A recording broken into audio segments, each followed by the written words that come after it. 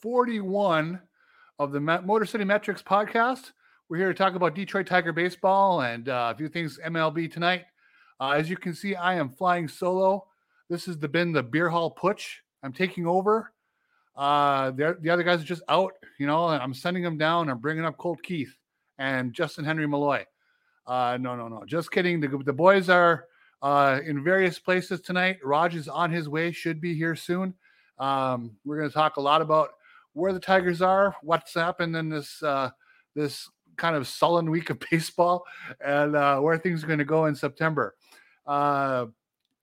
Hopefully some of you folks are watching today. Afternoon game, beautiful day in Detroit. The Tigers came out and luckily broke their losing streak. It had been a pretty sad week. We were on Monday night. They had been dominated over the weekend by the Astros. The Yankees rolled into town and took 3 games, and they were looking for their first 4-game sweep in Detroit since the 1920s. Something like 66 consecutive 4-game series over the years since then that they had played in Detroit, and they had never swept one. So today was their chance for 4 in a row, and to Detroit's credit, they came out and played a pretty good game today.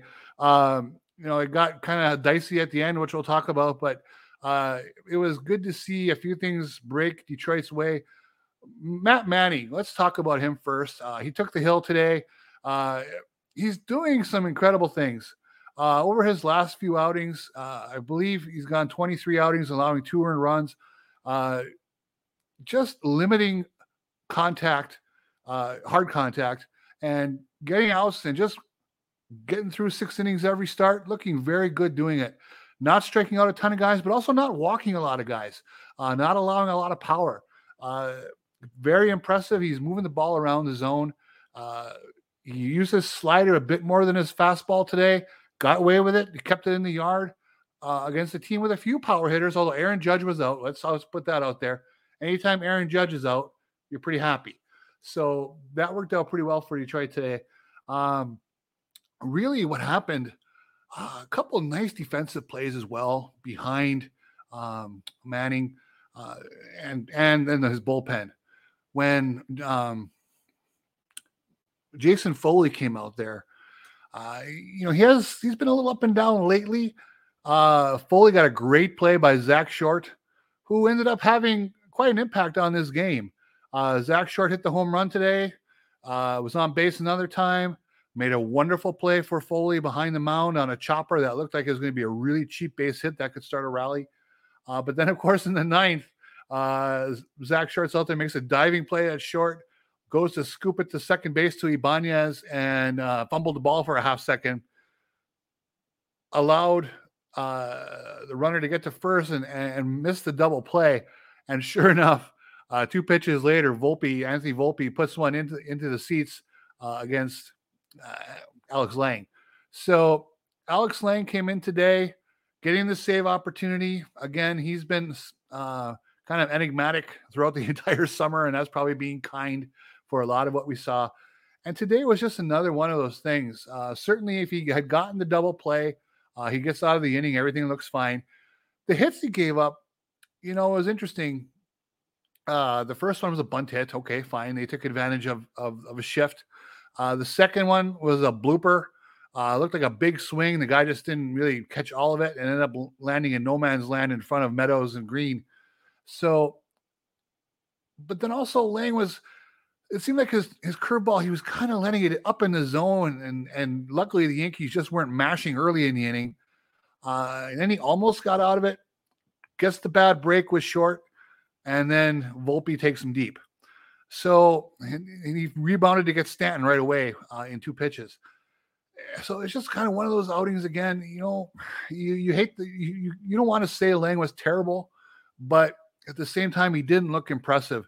And I think that's what we're going to see a lot more of down the stretch, kind of that up and down, unless they really get something figured out with him. His fastball is just very hittable when it's in the zone, and he's just not spotting it well. And like Volpe took that one deep today. So I really think what's probably going to happen is they're going to let Lang at least close, unless the roof really caves in, probably for the rest of the season. They might as well give him these opportunities. He is their closer. He probably will share a little bit with Foley, and that will work out fine to get through the season. So where is Detroit? They again, with the Yankee series, kind of proving the Tigers are just not up to snuff. If they were in the AL East, for instance, the record has been woeful against the East all year. And again, this series this week showed a team that's not the vintage Yankee team that we have seen over the last few decades. They're not a powerhouse team. They are deeply flawed in a lot of respects, and a little bit thin in some spots on their roster. And that's reflected in their standing in the AL East. They're in last place. But for a last place team, there are some good ball players there. And they came into Detroit and they were ready to beat the Tigers for the first three. And they were convincing wins. There was nothing fluky about any of them. So what goes on from there, it just shows us where Detroit stands in terms of what needs to happen over the next few months. Because yes, the division itself that the Tigers are in the Central should be pretty winnable. And in a lot of respects, you can say, well, all that matters is if they win their division, and if they get into the playoffs, that's fine. But I think we're seeing when Spencer Torkelson and Kerry Carpenter and Riley Green aren't really super hot. There's no one else in that lineup that strikes fear into very many pitching staffs around the league. There's just no depth to the lineup. There's a lot of close to automatic outs, and we'll just have to, going forward, see if Detroit can lengthen that lineup a little bit. The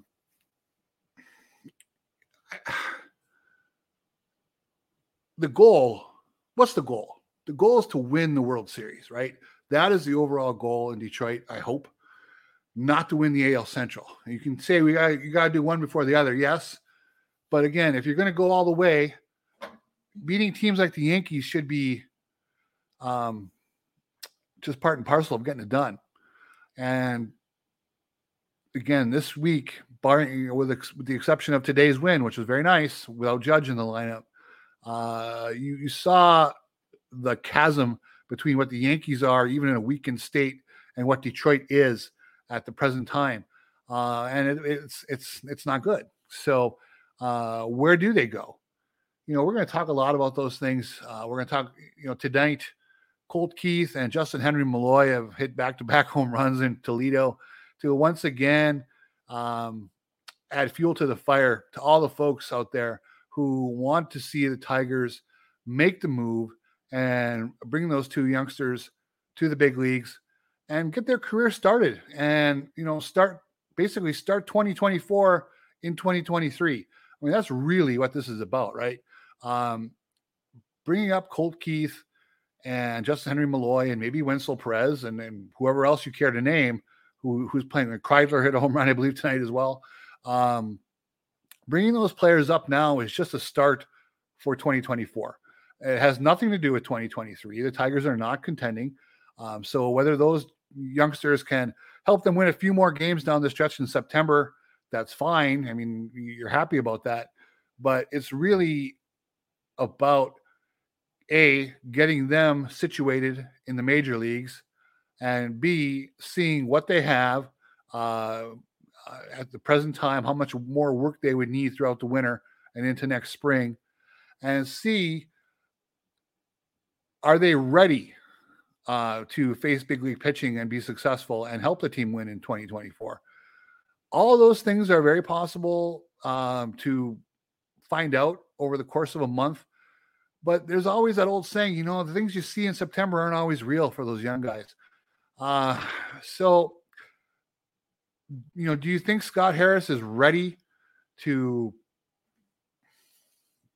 I don't want to say sacrifice the service time, but to just bring them on board, really shake up what I believe has been his plan, has been to wait and be patient with those guys and then launch their careers next year in the big leagues at some point. It's really hard to say. I mean, I understand all the people out there who are, interested in starting sooner and getting those players in the majors and seeing less of Zach McKinstry and seeing less of Zach Short and less of Andy Ibanez and Akil Baddoo and a few others who have been sources of consternation all the time.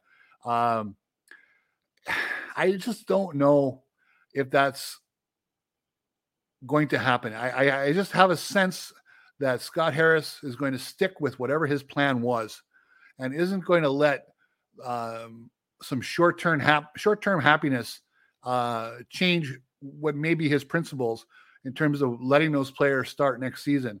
And there's also the fact, they might want them to be down in the minors for the playoffs when they start. People kind of scoff at that sometimes, but I think those kind of things are important for players to participate in the playoffs, in AA especially. Let the owners make some money and put a good product out there. Also, where we go next year with this club probably isn't that dependent on what you see from Justin Henry Malloy and Keith in 60 to 70 at bats this fall, right? I mean, I think they know what they have. That might be part of it too. They just want them to work on their defense in the minor leagues and then, work through the winter, get ready for spring, hopefully make the big club out of Lakeland. But you also have to look at the arguments made out there that, the season's over in Detroit. They're kind of playing out the string. Why couldn't they be working on their offense in Detroit and also learn playing defense in the big leagues? Because if the Tigers win a couple less games throughout the course of September, who cares? It's really not that big of a deal. We just don't know. And that's, again, something we've talked about many times. We don't really know yet. And I know he's been here a year. We don't really know yet what Scott Harris's MO truly is. That's something we're going to have to learn over the course of, the better part of a half of a decade before we really get a sense of what his management style is. He comes here as, obviously he had his time in San Francisco, but he wasn't the man in charge. And with that said, oh, hey, Raj is here. Raj, sorry about have you that. been there long? No, I just literally got on. I thought John was going to be here with you. So, I've just been talking and talking. Oh, it's anybody out there who does a solo show. Congratulations to them. Yeah, let me tell you. I did it the other day for the first time. Like I went solo for almost a half hour with Chris, and that was weird. That was really weird. But nevertheless, I'm sorry, I didn't mean to interrupt your flow. No, it's fine. I'm tired. No, so by the way, props to Stan who gave me some news about Wenceel Perez and Andre Lipsius were pulled in the 7th inning of the Toledo game tonight. Ooh. So they're both on the 40-man roster, and so it's something worth considering. Interesting. Well, Lipsius hit a homer tonight. Yeah. And outside of Colt Keith, Wenceel Perez is the second best hitter in Toledo over the last 60 days, or since the middle of July, really. But yeah, there's and you were doing a fantastic job. I'm sorry, I feel like I threw you off the whole thing here. No, not at all. I'm ready. Let's do our show. That's fine with me. All right. So welcome into another episode. Thank you for everybody who's sticking around on YouTube here. Appreciate the kind support for Yooper. Yooper is I could it's nice that after doing this for almost a decade that if Chris and I cannot do the show, I know that I could trust the hands with Yooper or John. So a lot to get to today. We're just talking about those two that are potentially could get called up. I think it would be. We'll see what happens here as the Tigers head to Chicago to take on the White Sox. We're going to talk about the White Sox in a little bit. They have a new man in charge. They have a Michigan man in charge. Necessarily, White Sox fans are not too thrilled about that. We'll get to that. But let's start with the kind of news today a little bit with Casey Mize threw a bullpen session at Comerica Park and then shut it down halfway through. And so I have what he said right here, Uber. So let me pull that up real quick because I thought, did you see what he said? No, I did not. Here's a statement right here. I'm going to put it on the screen for everybody here. And so for everybody who's watching us on YouTube right now, Lipsius was the other one that got pulled out of the inning, their Deadly Ninja Bees. So for those at home, I'm going to just read just a paragraph from it. And you can find the rest of the article. Evan Petzold did a really good job with it. Just read the first part. Quote, "No concerns. I love being up there throughout the process, but this is the stuff you're all seeing for the first time. This is not linear at all. In Lakeland, guys spent months with setbacks during this, and nobody hears about it because they're away. There's just fatigue and feelings that are coming along with hitting a new step or doing something new that I'm going to have to work through. I've been doing this the entire process, and I'm going to do it now. There's nothing new and nothing concerning from our end for what the process looks like. It's just a hurdle to get through." And then he goes on and talks a little bit more. And I'll just read the whole thing. That's a slightly negative part about it. No hate or anything, but that's the stuff you guys are able to see when we're up keeping out of spotlight down here in Lakeland. I still wouldn't trade it. I love being up here. I love it. But I'm just saying, you are all seeing the process of what it really looks like. It's not linear. It's not pretty. It's not amazing. It's ugly and it's tough. There's stuff that comes up that you wish it wouldn't. But you do what you got to do to get ahead. Or you get through. That's what we're going to do. Overall, I feel good about the direction I'm heading in and feel really good about everything. Interesting. Yeah. Well, the first thing that pops out in my mind is I understand what he's saying. It's not like every time you take the mound, you're going to feel 3% better than you did the time before. It makes sense that different little aches and pains come up. I mean, who knows? I mean, he might have had, a little twinge in his hip or something, or just a bad back for a day, and you just don't want to hurt your arm while you're going through that. So I can see shutting it down if you're feeling a little just mildly uncomfortable, and go at it again the next time. Yeah, and the thing is, the velocity was encouraging. You heard 94, 95, so that was encouraging. Again, I didn't think too much of it either. I mean, it's just one of those things where you saw this, and my firsthand experience was going down when I went to Lakeland this year and seeing like Michael Lorenz and it was Spencer Turnbull, just they would stop and just would have it for the day. I mean, especially early on, there's kind of fine tuning everything a little bit. So maybe there's something that, especially him coming off the surgery he did, I don't know. I know Tiger fans want him back in the rotation, and like because their rotation's been the other part of the rotation. By the way, speaking of that, Alex Fado is going to be a multi-inning reliever per Angie Hinch, and Evan Woodbury tweeted out earlier today about that. So I did see that.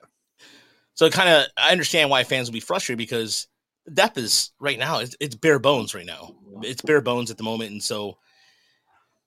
Yeah, I don't know. I'm not really worried about what he said. Really, honestly, it is what it is. We just talked about him the other day, but I'll reiterate a little bit of what I said. I'm excited to see him next year when they give him the full go, and what kind of pitcher we see in Casey Mize. Only because back in his draft year, there was no one else to pick that really challenged him for the first overall pick.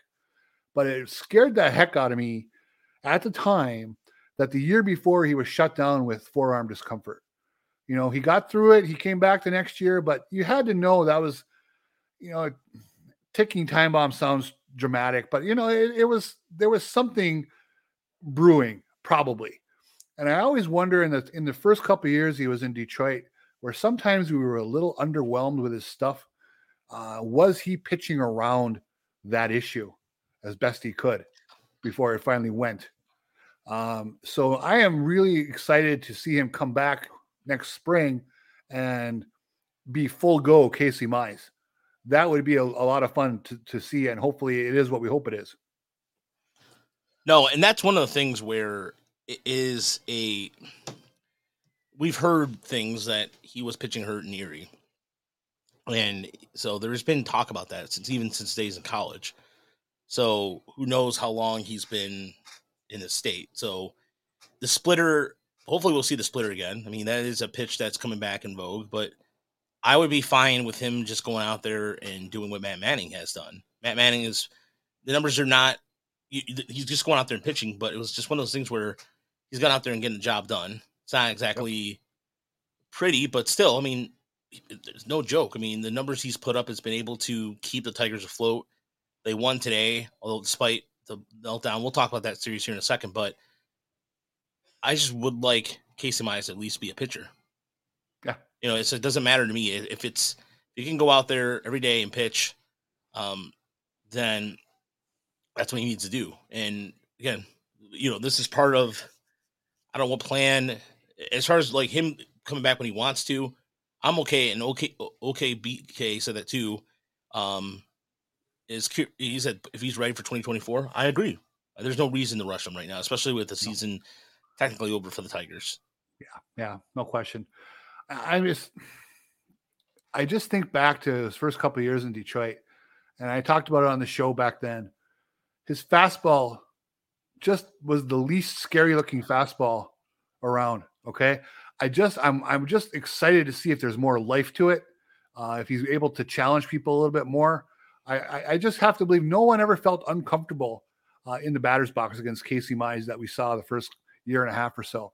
I'm hopeful that's a big change when he comes back full strength. Yeah, I'm curious to see how he's going to complement that with his slider, because the slider's, I mean, that was a pitch he was working on it had some really good movement to it as well.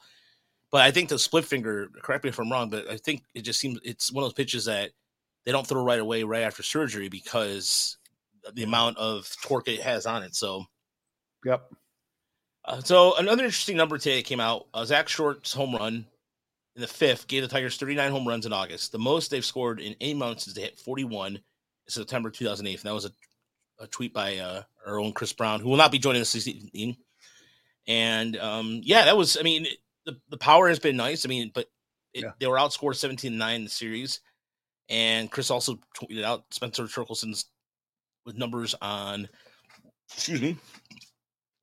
guys on battery, not getting the guys on base home. So that presented an issue.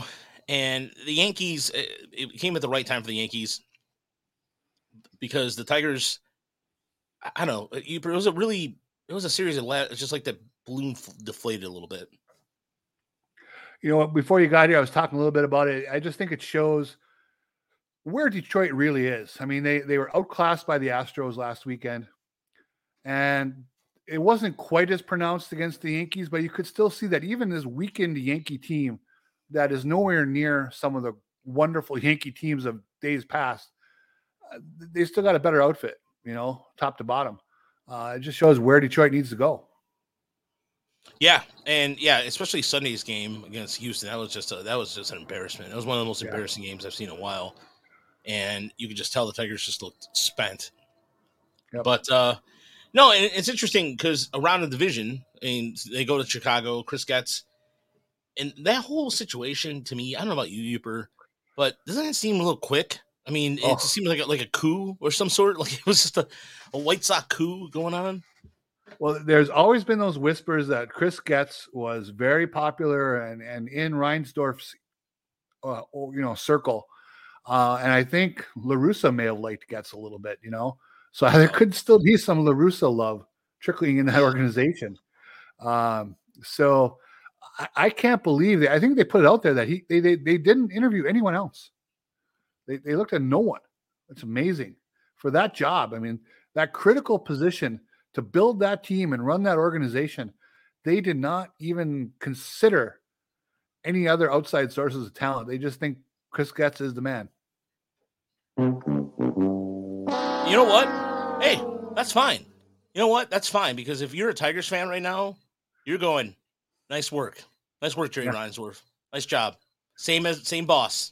Mm-hmm. Meet the new boss, same as the old boss, is the Who once saying, because that's just it's ridiculous.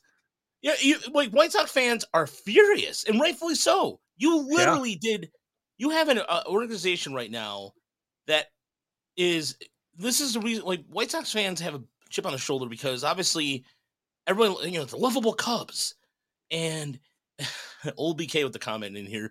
There's the ghost of William Clay Ford Sr. He possesses him. Oh, yes, that was a good one.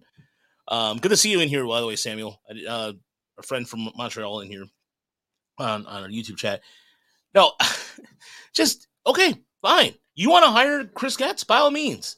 Let's look at his experience, shall we? Let's look at Chris Getz's experience as what he's been able to do in terms of his GM experience, shall we? Show you that. Mm-hmm. Let's see here. He is a Michigan man. I mean, for whatever that is worth. I mean, he's from Grosse Pointe South. So, let's see here. He was promoted to assistant general manager in 2021.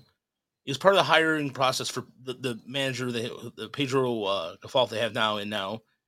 So, in terms of he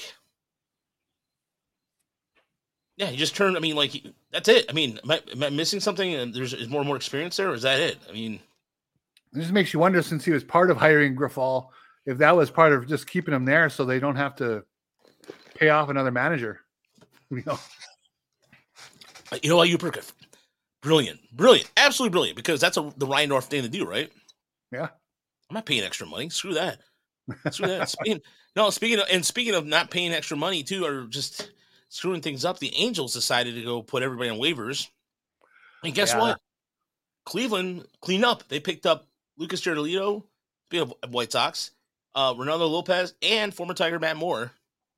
And the Reds picked up Hunter Renfroe and Harrison Bader. So if you're by the way, this was all reported by Jeff Passan earlier. So if you are a Ohio fan of baseball, which I don't think there's too many people in here, maybe there is, maybe there isn't.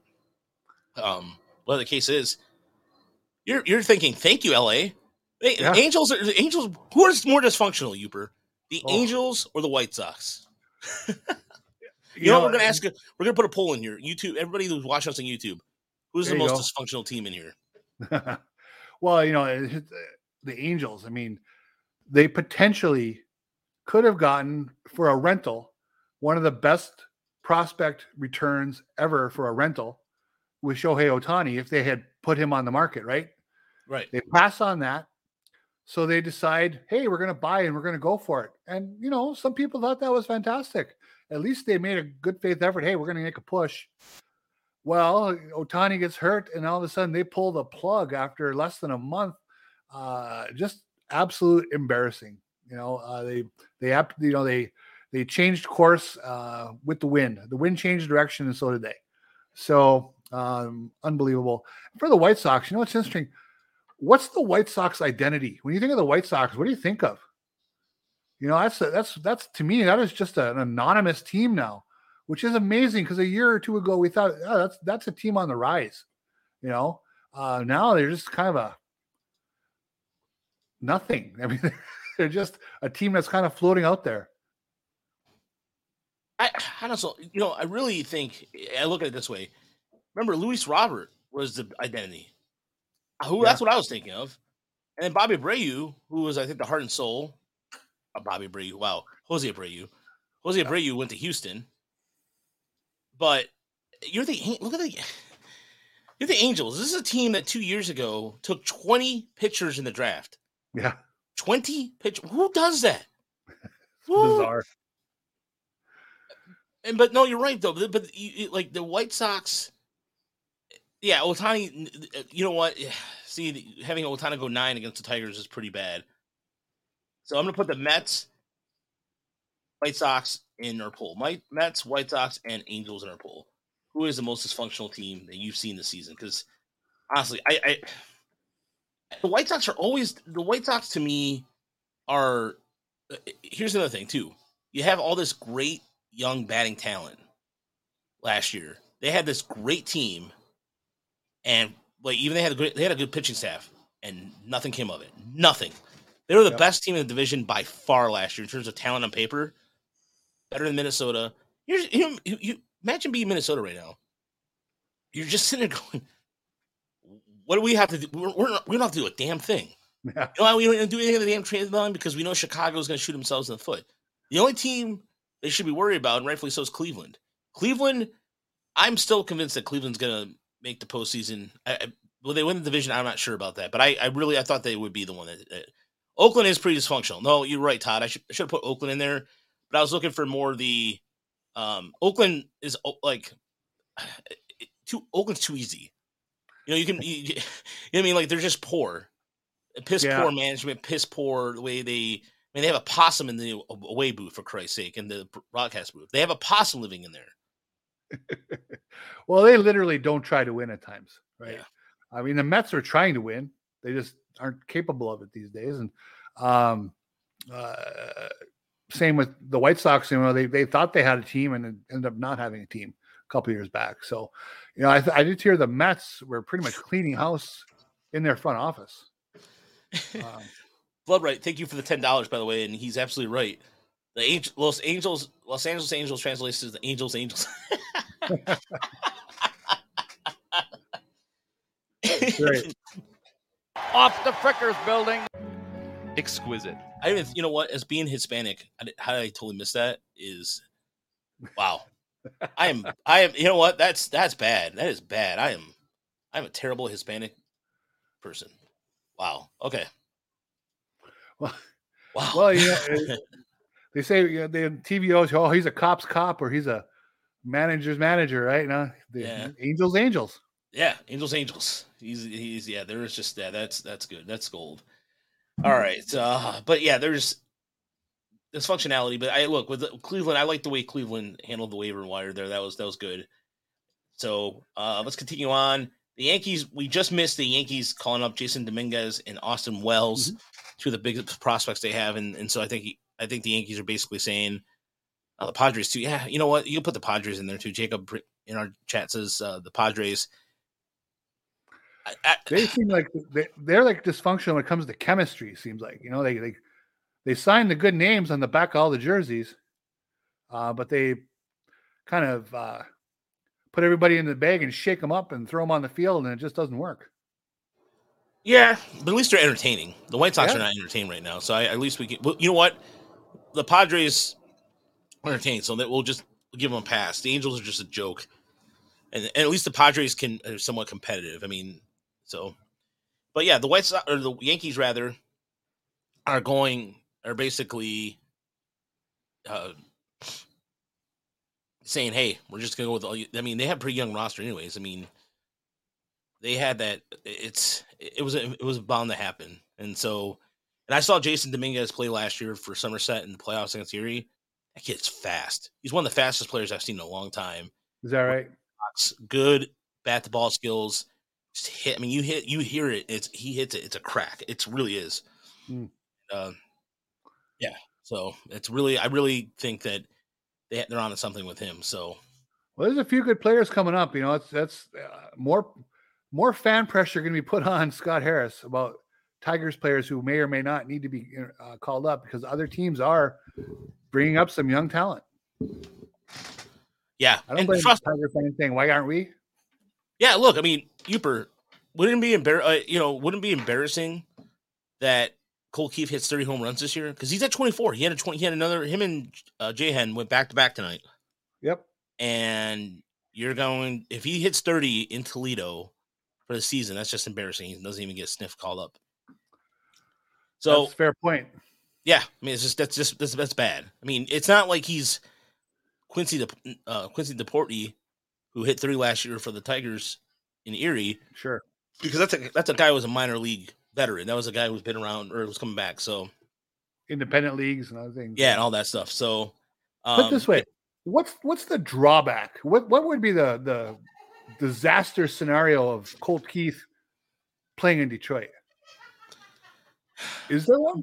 No, there's not. I mean, the only thing they would have to do is they would have to make room for somebody on the 40-man roster. So that's the problem. He's not on the 40-man roster, so they have to put a spot for him. So the question becomes then, who gets the axe? Like right now with Lipsius and Perez, they're on the 40-man. So if they get called up tomorrow, then it makes a lot of sense because Perez has, like I said, we said this earlier, they've been both playing pretty solid. So that's the only drawback, Uber. I mean, in terms of defensively, Harris was talking about his defense and base running, and it's like, come on, man, like get off. Really, like it seems a little weak. Yeah. Because when the Tigers are 13 games under 500 or whatever they are, why can't they work on their defense in Detroit? Yeah. And also, I just don't buy into anything. If he comes up and hits $150, that his confidence will be shot for next year. I doubt that very much, right? Is it Vasquez? Vasquez is the reliever that just added, isn't it? The lefty from Philly. Yeah, that's Vasquez. Because somebody was asking about the one they just added, the ERA over 9. Baez doesn't have any minor league options. They're not going to send down Baez, and Verlander. I don't think it's going to. Verlander can do some things. So, yeah, the guy I'm thinking of. Let me pull up the guy who. Yeah, because this is where. Again, I when I saw this move, I was kind of like. First name begins with a B. It's like Bennett something or another. Bennett Sousa. Bennett Sousa. Yeah, thank you. I don't understand. I mean, the only thing I could think of, the only reason why I was thinking that they called him up or signed him in the first place, rather, is they do not have any lefties right now down in AAA. They have some. They don't have. That's the only thing I can think of. I mean, but they don't. They're not going to bring up Adam Wolf or Andrew Magno. So that's it. And I think that's the only reason why. That's the only thing that I can think of.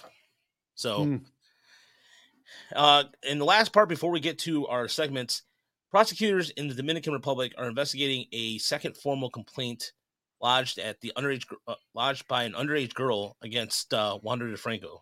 So now we're looking at 3 allegations for Franco. So,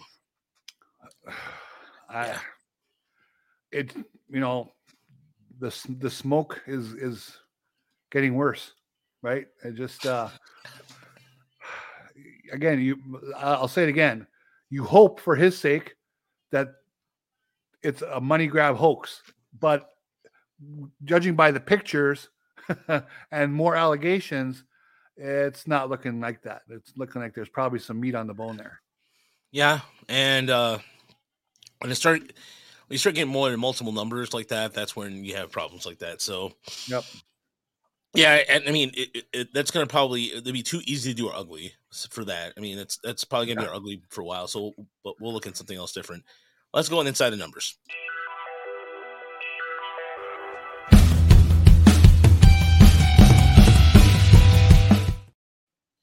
All right, Uper, what is your inside the number? Let's see. My inside the number is a very simple one: 250 and 300. The Atlanta Braves hit their 250th home run on August 30th. That's set a team record with a month to go. So they have an outside shot at 300 home runs this year if they can keep hitting 50 a month. So just an amazing lineup that they've built. Up and down the lineup, there is just always the danger of a 3-run homer lurking with the Atlanta Braves. That's a nice way to play baseball. I would enjoy playing baseball that way. That's the Earl Weaver way of playing baseball. Exactly right. So it's a fun team to watch. I don't know how much Braves baseball you watch. I do like Acuna and Michael Harris, so I have been watching sporadically. I mean, I'll watch 2-3 innings here and there. They crush people in the first inning. Ronald Acuna is just a run generator, and it always seems like they're playing from ahead all the time. But yeah, they're at 250 dingers and shooting for 300. They are a fun watch. I mean, there's one of those things where their rotation's also pretty deep too. Their bullpen, they've done a very good job of constructing a team for the postseason, as Tiger Town said in our chat, and he's absolutely right. I mean, there's one thing about that division too, with Miami and Philadelphia and Washington. It's pretty much now just the Braves and Phillies. Yeah. The Phillies have turned it on as of late too. So it's been, we can pretend that Miami has been a contender, but if you look at the rest of the NL right now, it is essentially pretty much like just, I mean, look at the Dodgers. Dodgers are like, at one point, remember how the Dodgers are struggling?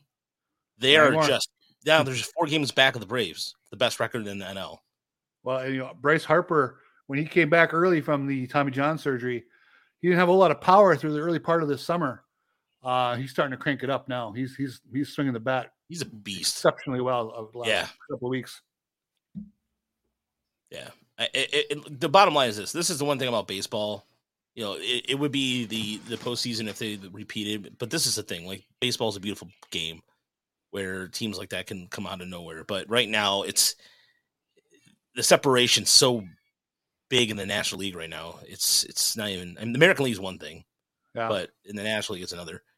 So my inset number was 95. Or excuse me, where did it go? Oh, show. This is what happens when your tabs crash. Oh, I hate Google Chrome. Okay, here it is. So my inside number this week is 95. It was 95. That's the extension, and because he's in the 95th percentile, Matt Manning. With his extension, his fastball is just around 93, 94. Kind of looks more like 96, 97, which is why he's been probably having some success with it. Per the definition, according to MLB.com, extension, for those who may not know what it is, quantifies exactly how much closer to a pitcher's release point is to home plate. Taller pitchers with long wingspans tend to have the longest extensions because their frames allow them to hold on to the ball for greater distance before releasing it. So, that's if there's one thing about Matt Manning, 6'5", 6'6" wingspan there. That's definitely the case there. And so you look at if you look at some of his baseball savant numbers too, they just they are very scratching your head about it, where it's you're not expecting it, but hey, look, Tigers kind of deserve some luck, like not necessarily luck, but they deserve a little bit of but having that kind of extension does help. You bet. You being an ump, I mean, in terms of, let me ask you this: when you see a pitcher like that, where they have that tall wingspan, does that throw you off too as an ump? It does. I mean, I would agree. The long legs, long arms, they tend to have a longer windup. You just sometimes have a harder time picking up the ball, especially the first time you've seen somebody, a couple innings. It can take a couple innings, and for hitters that means possibly 2 at bats. And the way the game is structured now, you only see someone maybe 3 times. I was just gonna say, because it just seems like, because especially calling balls and strikes, to see that kind of like, especially if they slow the slider down like that so quick, and you just have to, that's this is a totally different discussion. But when we talk about umpiring, sometimes, and I don't get into this with the people on Twitter sometimes, but late in the games, sometimes these umpires have never seen these relievers before, ever. And if you don't think umpires get fooled once in a while by a pitch, well, I can tell you they do, because they're humans. So just like batters get fooled. That's what I'm saying. That's why I kind of was like thinking about these, especially with Matt Manning too, especially when you could see his fastball too. So I'm like, it's the way the release point. I'll have to slow it down. I want to do something with that. The Guardians DFA'd Haas. Wow, really? Oh, I'm sorry, you broke up there. Who's that? Oh, the Stan put in the chat that the Guardians DFA'd Haas already. Oh yeah, I saw that. Yep. Oh, yikes. Yeah. Well, I don't know what to say about that one. I'm surprised it was that quick, but in other respects, he has looked so poor that I guess I'm maybe not surprised. Oh, the Tigers did. Wait, hold on. The Tigers did call him up. All right, so there it is. All right. Hell yeah. I'm sorry. You know what? I'm going to celebrate this. What do we got? Andre Lipsius was recalled from Toledo. Okay. There you go. This is a guy he's been your man for a long time. Yeah. That's awesome. Yeah. I'm telling you, it's you know what? I'm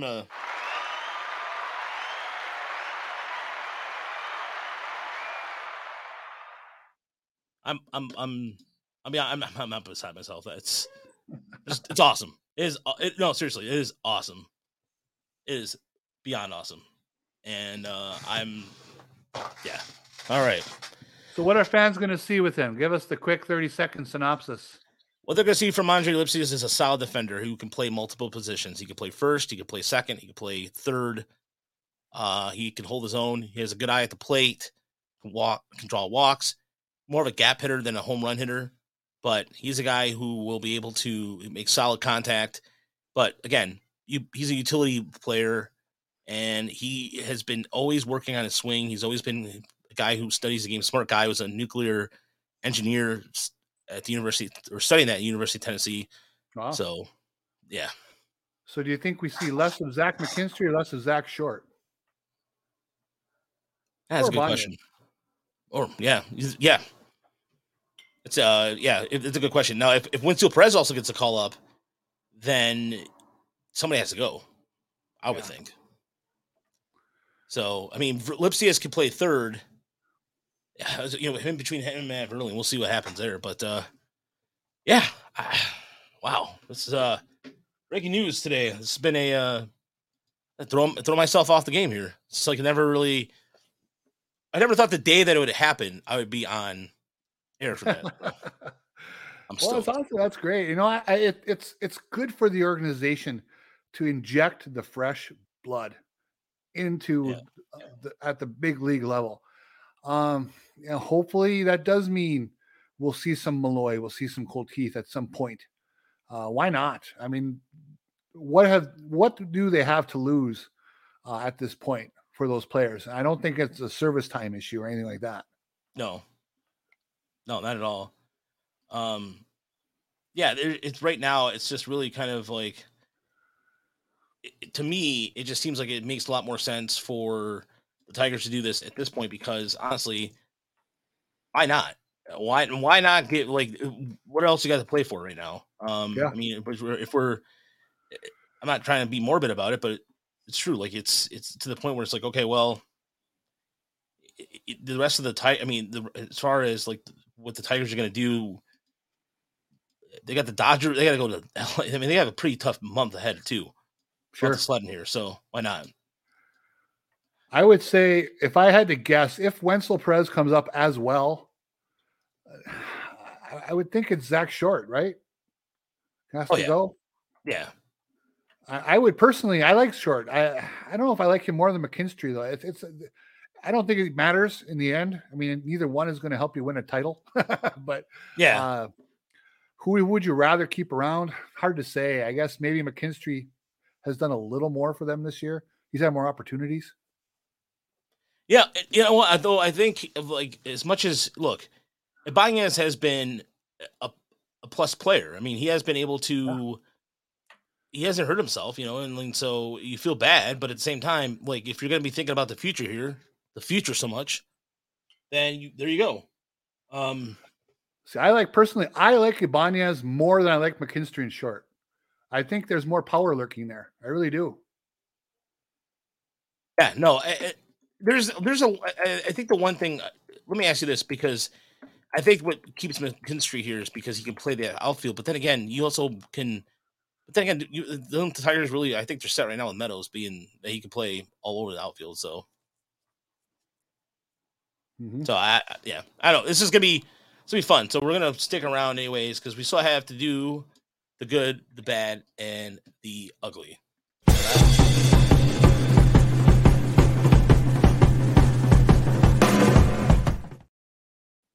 All right, Uber, what is your good, the bad, and the third option? Your choice. I went with ugly today, actually. But my good is everyone should go to Baseball America or to JJ Cooper's Twitter account. He has an article that's free right now, so you don't have to be a subscriber.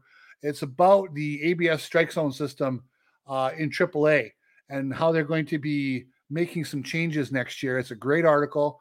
Definitely worth your time if you're someone who wants to see robo-umps in the big league someday. It's definitely something you want to read. They are making some changes that one of my lasting problems with going to the robo-ump is having the same strike zone for every player, no matter what kind of body type they are. So, Jose Altuve and Aaron Judge having the same strike zone makes no sense, right? Even some guys who are the same height have different lengths, upper bodies or lower bodies. They should have different strike zones. So they are implementing something in AAA next year where they will have the technology to alter the strike zone based on the body type and the stance of the player that comes into the box. If that works, then we're getting to the point where why wouldn't you use the technology, right? Right. Then it's becoming much more fair, because as it stands right now, I don't care what you say, that box we see on TV is meaningless. I mean, I make fun of it. Sometimes I look and use it, as a general guide, but it's the same for every batter. It makes no sense. So it's only kind of a rough guide and not the a Bible of making these calls. So I'm very interested to see that next year. Definitely go read JJ Cooper's piece at Baseball America about it. It's worth your 5 minutes. My bad. I was going to talk about the general malaise of the last week, but I kind of, before you got here, I was just kind of vamping away on that a little bit. I'm going to change to Riley Green on the fly here. I didn't look up any numbers, but I'm just going to kind of see what I see. He's hitting a lot of ground balls recently. He's a young player. He still doesn't have a ton of experience in the big leagues. I don't care how talented he is. There's going to be some ups and downs, but he's hitting the ball on the ground an awful lot. And it's just a slump. I don't think it's anything to worry about long term. Obviously, the man he's extremely talented. He's going to help carry this team to wherever it's going to go in the next few years. But just in my non-professional mind, his swing looks long to me at times. Versus some of his hot streaks, he's a little quicker. To me, I don't know, Raj, maybe I don't know what I'm talking about. It seems like he throws his hands at the ball and the bat head really lags behind. He tries to fire it through. And if he's late with that at all, he kind of just rolls it over and hits those ground balls, and he's kind of an easy out at that point. No, I think there's something to that, though. I mean, I think it is sometimes equally frustrating, because then when you see him, sometimes that same swing equals a double in the gap sometimes. Mm-hmm. It's like bring back Jim Price's buggy whip. There are times where he is really whipping that bat through the zone, and he's hot as hell. But to me, it looks like it's been lagging a bit lately. His hands are coming, but the bat head's back there, and it's just not whipping through like it was a month ago. So, and again, he's a young guy. He might be getting tired as the year goes on here. We'll just have to see what September brings. Ugly. Today, there was a beautiful play made. Carson Kelly, there was a little bouncer off the plate with a runner on first late in the game.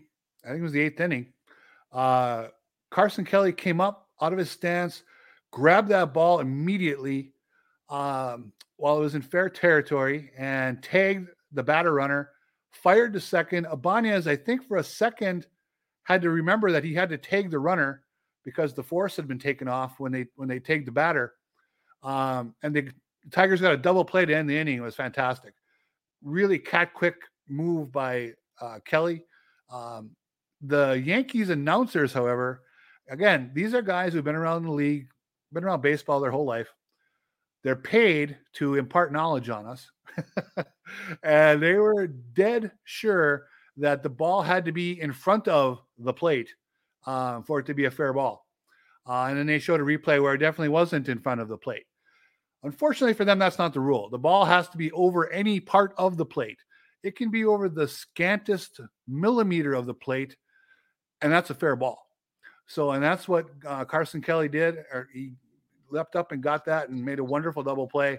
The Yankees, unfortunately, left their announcers left their fans thinking they got hosed. Okay, and they didn't get hosed. Of course. So another example of the announcers just didn't quite know enough about the rules of the game they're covering. Yeah. They always do that too. The Yankee, it's a Yankee thing. It's not. It goes from the announcers to, so, yeah. Yeah, it's just it's a thing they do. Yeah. They always overreact about everything. They do. There's no doubt. So, all right. Let's see here. So the Andrew Lipsius thing, it's been throwing me off. So, honestly, I would be, so my good is just that right now. My original good was going to be going into one of the Matt Manning stuff. Matt, what he's done the last couple starts, but At least the Yankee broadcasters who talk about baseball, he's right about that. So, but no, today the good is the Andre Lipsius. This is a guy who I've been. Again, this is not to my own horn. It's not. I'm not trying to do that. But the hell with it. The hell with it. I'm not just since it's 20. Go ahead. You were a believer in him, Raj, before the vast majority of Tiger fans had any conception of who he was. And this is the vindication. This is the payoff. He's a big leaguer. Yeah, man, I don't know. It's a really good day for him. Really good day for guys like that who just busted his ass. And I remember I got a friendly argument with Jay Markle, bless you boys. You're already writing off Nick Quintana, but you're going to put Andre Lipsius over him. Yeah. I was right. Yeah, Mr. Quintana. Where's he selling insurance these days? Or real estate. No, but in all seriousness, that's just good. So my bad, and it was something that Stan mentioned about Riley Green's numbers, but my bad goes to the way in terms of how the Angels. This is too like the way they've handled the Angels have handled the baseball, the waivers. The Los Angeles Angels are my bad this week. They're just really the whole thing is just what are you doing here? And the owners were pissed at Artie. Like, really? Artie Moreno is my bad. He's just I really think that he was trying to do these things to keep Ohtani, and then when he realized it wasn't going to work, and then Ohtani was shut down. Like, again, throwing in there's just so many things that the Angels do wrong.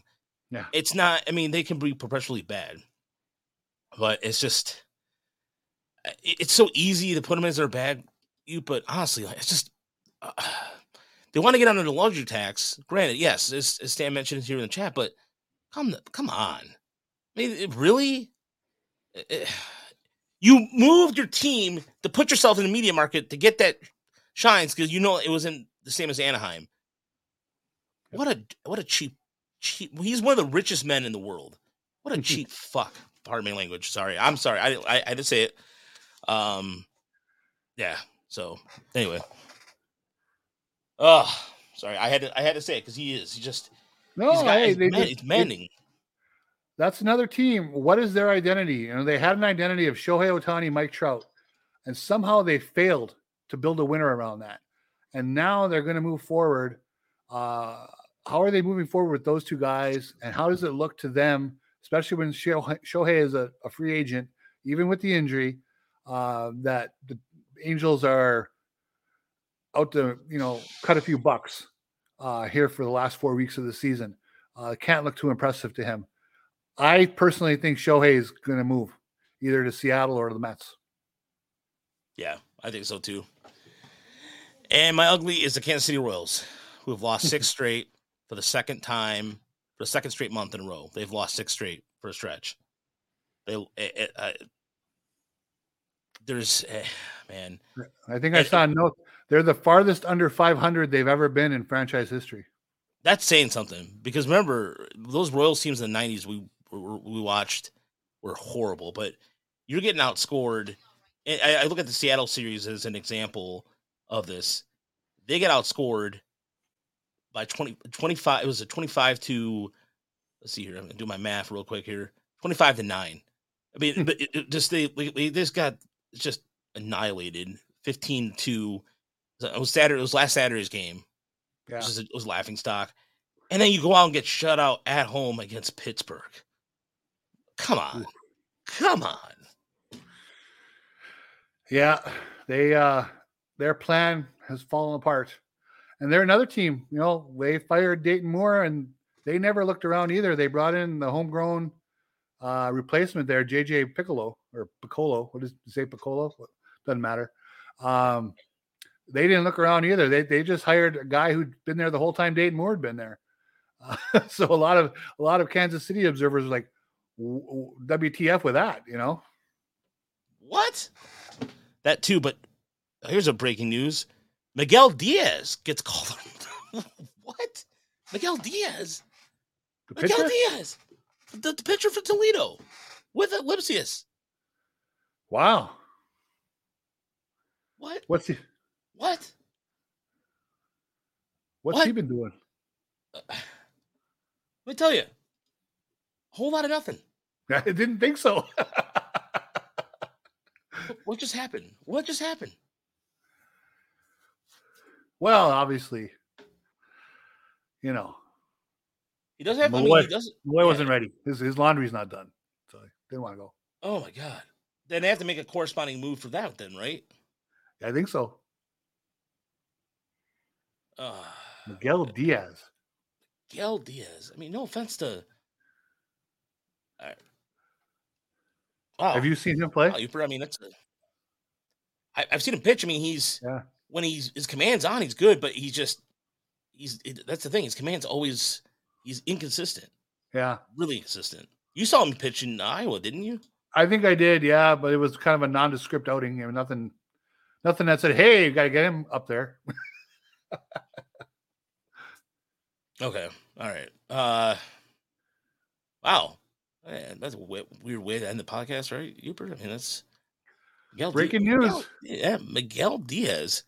No one look. If you had Miguel Diaz in your Deadpool or call-up pool, then you know somebody that works in an organization, because there's no way.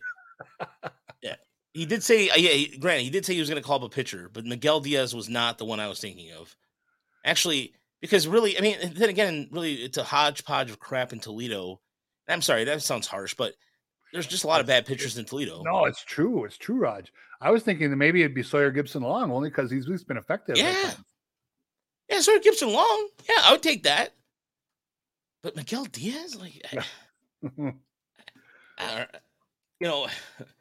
really wish Chris was here, because I think he would have the same kind of reaction too. Like, really? Miguel Diaz? I would, yeah. Sawyer Gipson-Long has pitched really well. Jack O'Hooligan, they need lefties, but that maybe that would have been too much. I'm sorry, that might be too much of a stretch. Well, as a reliever, though, I'm wondering, as a reliever, could he hang in there? As a starter, he probably would get torched. But that's the thing, too. The only thing I don't understand is he's not on the 40-man, so they would have to make a corresponding move for him. So that's where I'm kind of, and Michael was pointing out there too. That's why I scratched my head about it, because I was just thinking to myself, who are they gonna give the axe to then at this point? There must be somebody they can put on a 60-day. Yeah. Well, okay, so I feel like a dick. Miguel Diaz has pitched better as of late. So after having a month in July where he had an ERA of 90 or almost 10, in August he's going to ERA 1.54. 11 innings, right. 18 strikeouts, 5 hits, 2 runs. So he's pitched better as of late. Okay. So there we go. He's probably going to get, even if he sticks with the club for the entire month, what's he going to, at tops, he's going to get, 8 to 10 innings? Yeah. No, I trust him. Trust him, Fetter. There we go. What a night, Uber. Breaking news on a night that we didn't expect. Wait, September 1st is tomorrow, and Cameron, I would call him producer, one of our producers, because I would consider Cameron a producer. Like, you guys should call about September calls. Like, oh yeah, but I always thought it was a foregone conclusion. Who is it going to be? But I didn't expect the activity tonight. But thanks to Stan, who let me know, I was on my way home from. The reason why I'm late was because I had softball tonight. I had a doubleheader that ended at 8:37, and there was a sequence, Uper, that. And here I am. I just came off. I had COVID and sucked. And you remember last Thursday? Last Thursday was terrible. I was coughing the whole time. Yes. I didn't know I had COVID though, but now I'm clear and all that. I'm good. And I took the PET stuff. I'm all set. Anyway, I had 2 plays that came to me. First and foremost, I tried to turn a double play and I didn't. But then one ball got smoked to me and it threw me back.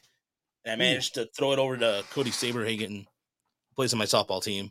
Yeah. And we got the out. And then I had to go up at bat. Then it was a pop-up that got stung the bat, and then somehow it dropped in the infield.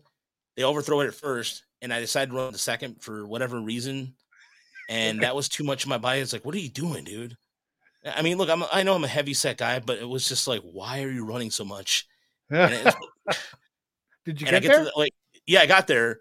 Then I get Okay. back to the bench. I'm like, I'm like wheezing. I wasn't wheezing, but surprisingly, I wasn't wheezing as much. So, Well, but that's anyway, good. yeah.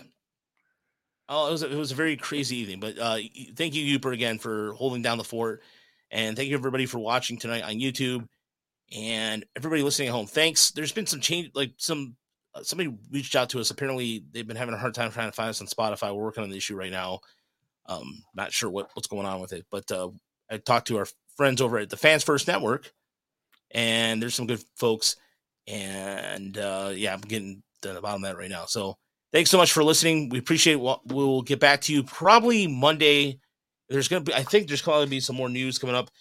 I will be tomorrow. I will be in Erie tomorrow for the whole entire Paul Skeens experience. Nice. So Paul Skeens is coming to Erie tomorrow, and I will be out there for it. So I got the radar gun, I got the camera. Apparently, his Olivia Dunn, who is the gymnast who's popular apparently for being attractive, is in town. Apparently, I don't know. There you go. Yeah, so it's supposed to be sold out tomorrow. So I have a seat, and so I'm gonna take pictures running around. And I was asked to, like, they were like, "Oh, if you want to stick around Saturday," I don't know. I don't think I will. I just need to. Yeah, that'd be fun though. That'd be great. You weren't at Job's outing last day, were you? Oh, that was Chris. So props to Chris. Wow. I want to say shout out to Chris Brown, who covered some games out in Lansing. I will be posting videos of Paul Skeens. Yes, I will be posting video. I will be doing that as a service to everybody else there who wants to see it. Tiger Minor League Report will be doing Paul Skeens tomorrow. Cool. One exception, because it's Paul Skeens. And how often does that happen? Raj's special tribute to Andre Lipsius will be coming out next Tuesday as well. Yeah. No, Chris Brown will not be in Erie tomorrow. Chris is in Lansing tomorrow. So we're splitting duties. So it's weird. We have been doing that lately, and it's been kind of more effective. Like, just not necessarily effective. It actually sucks. I'm not gonna lie. Chris and I, we have a really good rapport. Mm-hmm. There's nothing but good things about Jackson Jobe. Jackson Jobe's yesterday start was carte blanche. Phenomenal stuff. And he's a couple of the videos, a couple of those pitches just look sick. I mean, just absolutely sick. And all the the Justin Spiros and all those people in the world that usually post a video of Marcel Meyer or whatever, it's been quietly down. So I mean, he's at like $170 or something, right? Yeah, $170 in AA right now. So I haven't kept up because I don't care. I'm sure he's fine, but he's still fine. Funny. Yeah. Oh, is it my job to travel? So Tykes, I want to know okay. What we do is all volunteer. That's why we put the PayPal and all that. I do the scouting. We do all the reports. We all do all that. I do get paid. If I write for Fansided, but it's not very much, if barely at all. But Tiger Minor Report is a whole volunteer operation. So we do the scouting reports, we do all that, and we do it for we do it because we love doing it. And personal satisfaction. Personal satisfaction. And we just like doing it. And it's like, I would love for this to be my full-time job one day, but it's not. You would deserve that. What I can tell the folks, if there's any first-time listeners or short-time listeners, the fact that you guys do that for really just for your personal growth and enjoyment of the sport, and so many fans get to access that for free and, really get to enjoy what you guys do, what you bring to them that they wouldn't see otherwise, is pretty cool. Yeah, like I said, I put the donate button in our chat there. It goes, you can do like a super chat here, but YouTube takes a certain percentage, or you can just go right to us. So we, again, in terms of like how many subscribers we have, we've gained this year. This is our biggest number for YouTube we've ever had. In terms of per season, per year. Now in Twitter, there's over 14,000 followers on Twitter, and the website is doing pretty well traffic wise too. So thank you, everybody. We really appreciate it. And it's, again, it's a passion thing for us. I even hate asking people for money, that kind of thing. But after a while, people, it's one of those things where they're like, oh, come on. It's like, okay, fine. But we just do it because the reason why for tomorrow is, again, Paul Skeens in Erie is going to be a rare thing. And there's the buzz around it tomorrow too. I'm actually leaving earlier than I normally do because of all the things that are going on with it. But nevertheless, there'll be some video, and we appreciate it. We'll be back. There'll probably be a Monday show after the series against the White Sox, and we'll see if there's any other. We'll see what the corresponding move is for Miguel Diaz because they do have to make a move. So for myself and Uper, have a great night, everybody. Have a great weekend, and enjoy Labor Day. Which means what? You don't wear white shoes anymore? Is that what it is?